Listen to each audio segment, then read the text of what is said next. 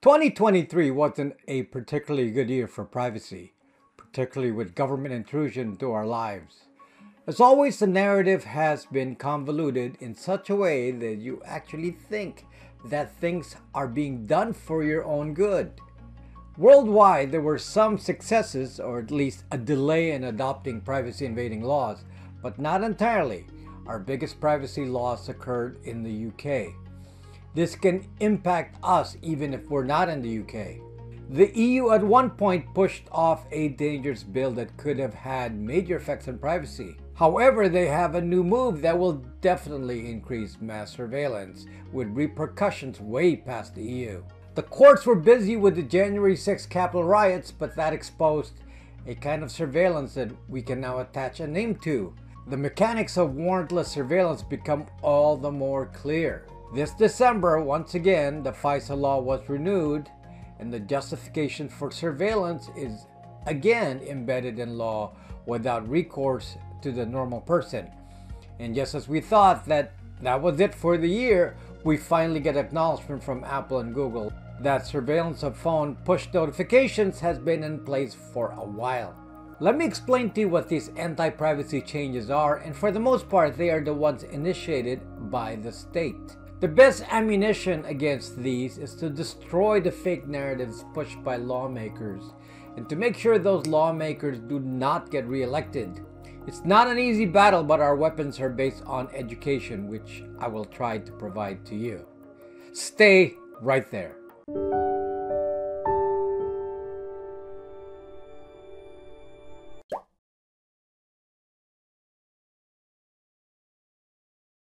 This year, there was an almost coordinated push by the US Congress, the UK, and EU lawmakers to battle the so-called threat of CSAM, which are photos related to child abuse.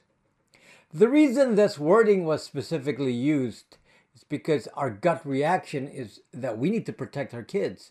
And I'm sure the focus groups measured the reaction of the average person to CSAM, and without explaining the repercussions of what they're selling, it was an easy thing to push. So let's dive deep into this specifically. The claim is that each platform needs to be proactive in identifying child abuse photos and reporting these to law enforcement. However, what is suspect is that it was almost completely coordinated with the EU, UK, and US completely in sync with this messaging. The claim about CSAM is that it is something that cannot be observed on encrypted platforms. So the solution is to break end-to-end encryption, and that will supposedly allow the policing of CSAM. Now, this is the most important part here.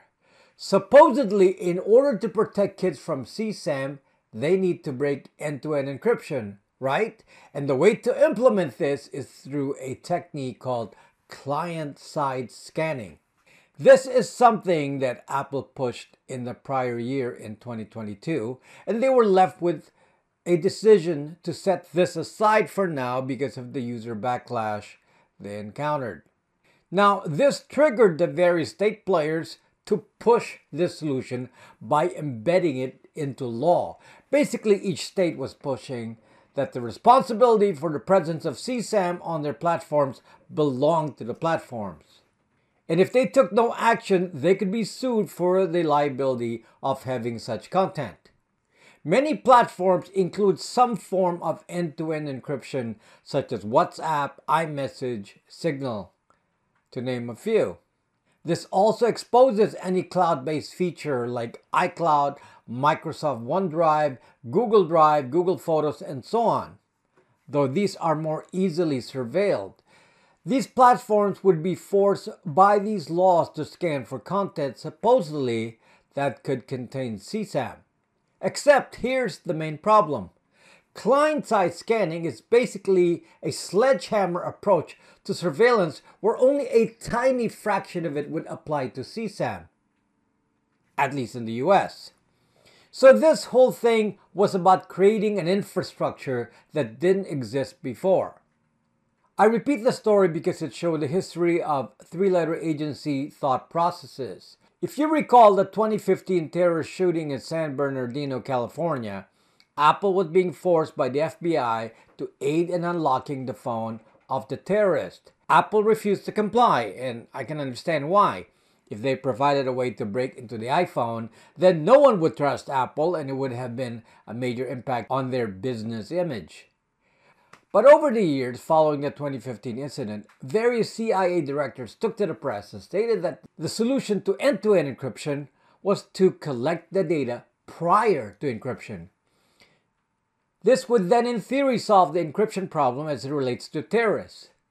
But terrorists have not been common lately, so a new boogeyman was needed, and that's the child predators.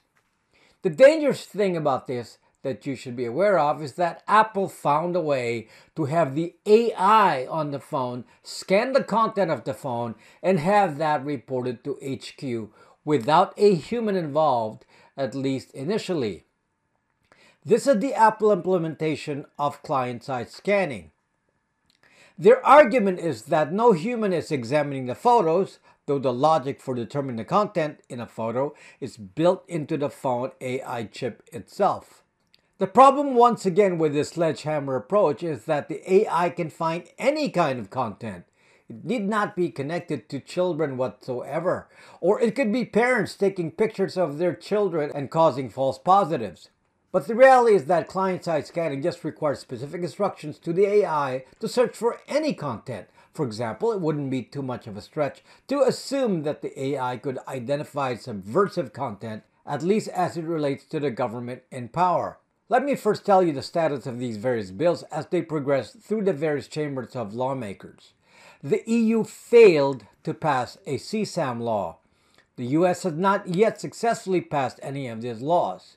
However, the bad news is that the UK did pass the Online Safety Act, which basically embeds the responsibility for building client-side scanning to each platform.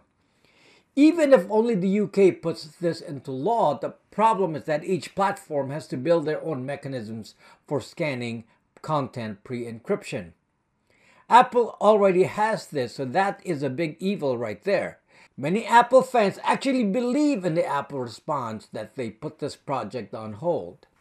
What Apple did not acknowledge is that the API or programming interface to scan for images was already put into an earlier version of iOS even earlier. And lately we've heard that this API was also added to macOS. So forget about CSAM now. The tools to do client-side scanning are now part of every Apple device.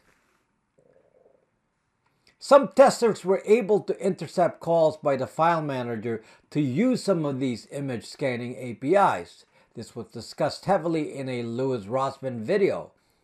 Again, because of the UK law, likely each platform will need to build their own infrastructure too, so this is just the beginning of this. Watch out, folks. If you hear CSAM, then assume you're being fooled. The state wants to break into an encryption generally. This is the only thing important to them.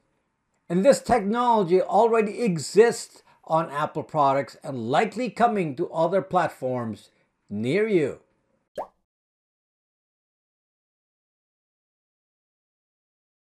While CSAM and client-side scanning are on the forefront of future actions, it was recently revealed in Wired that our push notifications are being surveilled by law enforcement.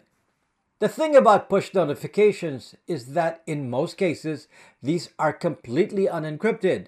So simply by knowing which device to track, it becomes easy for a state to review all push notifications to your device.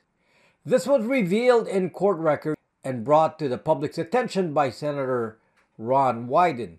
And as usual, when these actions take place, it is often accompanied by a gag order on the platform. So we would not know about this and other surveillance methods. Obviously, we already know from Snowden that there are a bunch of surveillance methods like capturing email, texting, and phone records. The point is that these are always stated as necessary for protection against terrorists, though it will be interesting to note that the use of these surveillance methods are not connected to terrorists or foreign persons. One specific case used notifications in a January 6 Capitol riot case, and I have more to say about that later.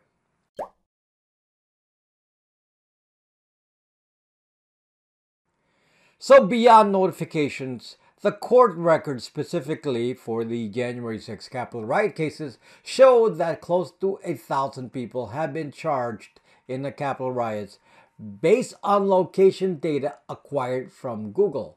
This is important to understand way beyond the Capitol riot cases. It's just that the government was very eager to prosecute individuals found in the Capitol building on January 6th. Though I do not recall where governments have identified people involved in riots and destruction of property in the various riots around the country. So governments can use location data selectively depending on their political expediency or purpose.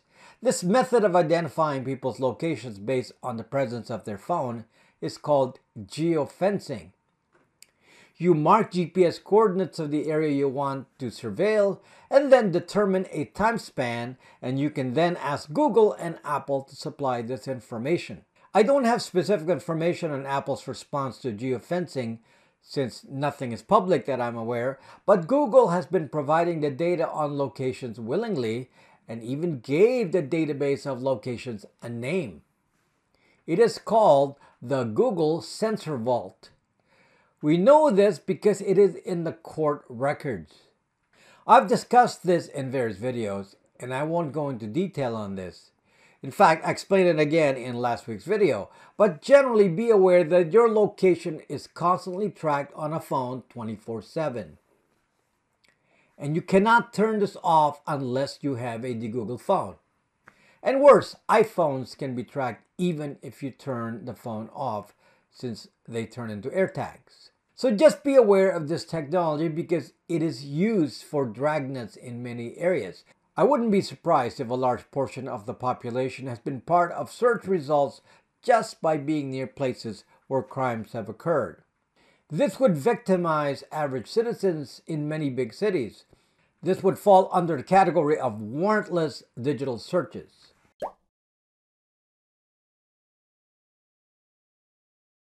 Well, the EU did us a good turn by not passing the CSAM-related laws. Unfortunately, we did not pass 2023 unscathed. Apparently, the EU wants to implement standardized national identity cards for EU citizens. Now, that part is the business of the EU, but they are apparently implementing something else that will impact us all. The EU wants to create a root certificate for the EU entity.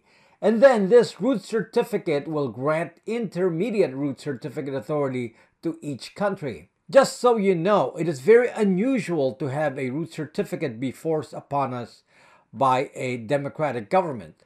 This is a policy implemented in countries like Iran, Cuba, China, and so on. But the presence of a root certificate that is not a valid root certificate authority is very dangerous. As I explained in multiple recent videos, it allows that government to issue fake certificates which can then be used to break web encryption. In cybersecurity speak, it allows a man in the middle to capture network traffic and observe it. This capability will be in the hands of each EU country when this law gets implemented. Apparently, the browsers would be banned by law from removing these root certificates. And these are not really true root certificates issued by valid authorities. They would be imposed certificates the same way Google, Apple, and Microsoft imposes their root certificates on their devices without any check and balance. So in addition to the already dangerous root certificates from big tech, we now will have governments to worry about. Selective surveillance of web traffic would become easy to do anywhere in the world as long as you are in cahoots with one of these EU countries. Scary stuff, and I personally feel that web encryption is completely broken. I made a proposal to change the whole public key infrastructure to defend against MITM, or man in the middle. That was in a recent video.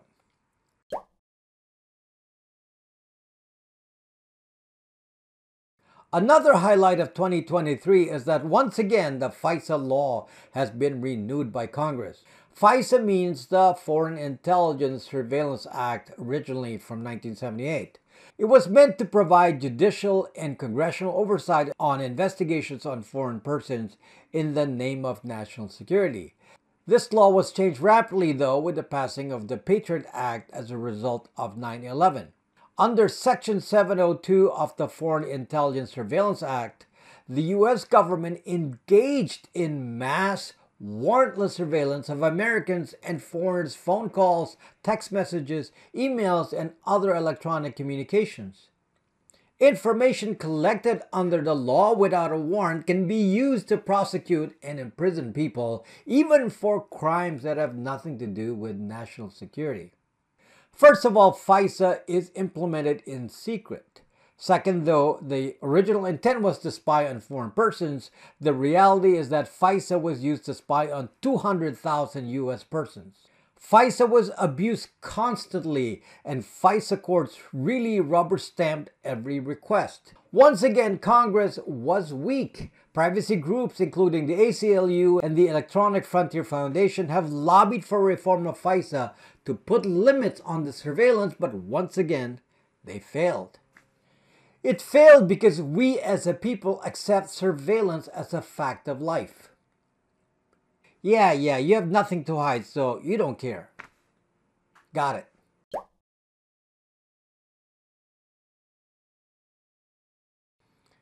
These are the events highlighted for 2023. Each year, a further reduction in privacy occurs, and this year we took another big hit. I thought there was going to be a positive in 2023 with the introduction of passkeys, and I've learned recently that even that's a fake. So I thought that was going to be a privacy positive, but apparently not. I've said over and over that my goals are very simple. I don't care that I have nothing to hide. I care that it's none of their business. As a law-abiding and tax-paying citizen, I just want to be left alone. I started a company to provide solutions to the average person instead of just talking about problems. Privacy is a changing battlefield and approaches always change. So I've studied the privacy problem and I came up with a few things that will greatly help.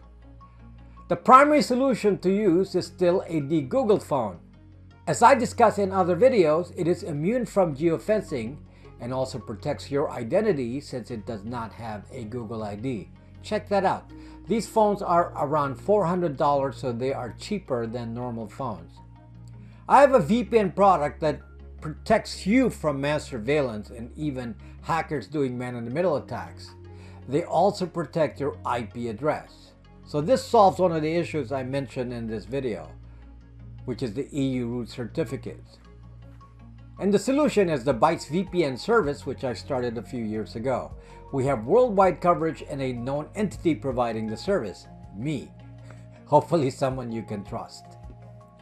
We have a Braxmail service that hides identity information from your email. We offer unlimited aliases, 7 domains, and webmail. Check that out for $50 a year. All these are on my store on BraxMe. Sign up on there and you will not be asked for personal information to sign up. Thanks for watching and see you next time.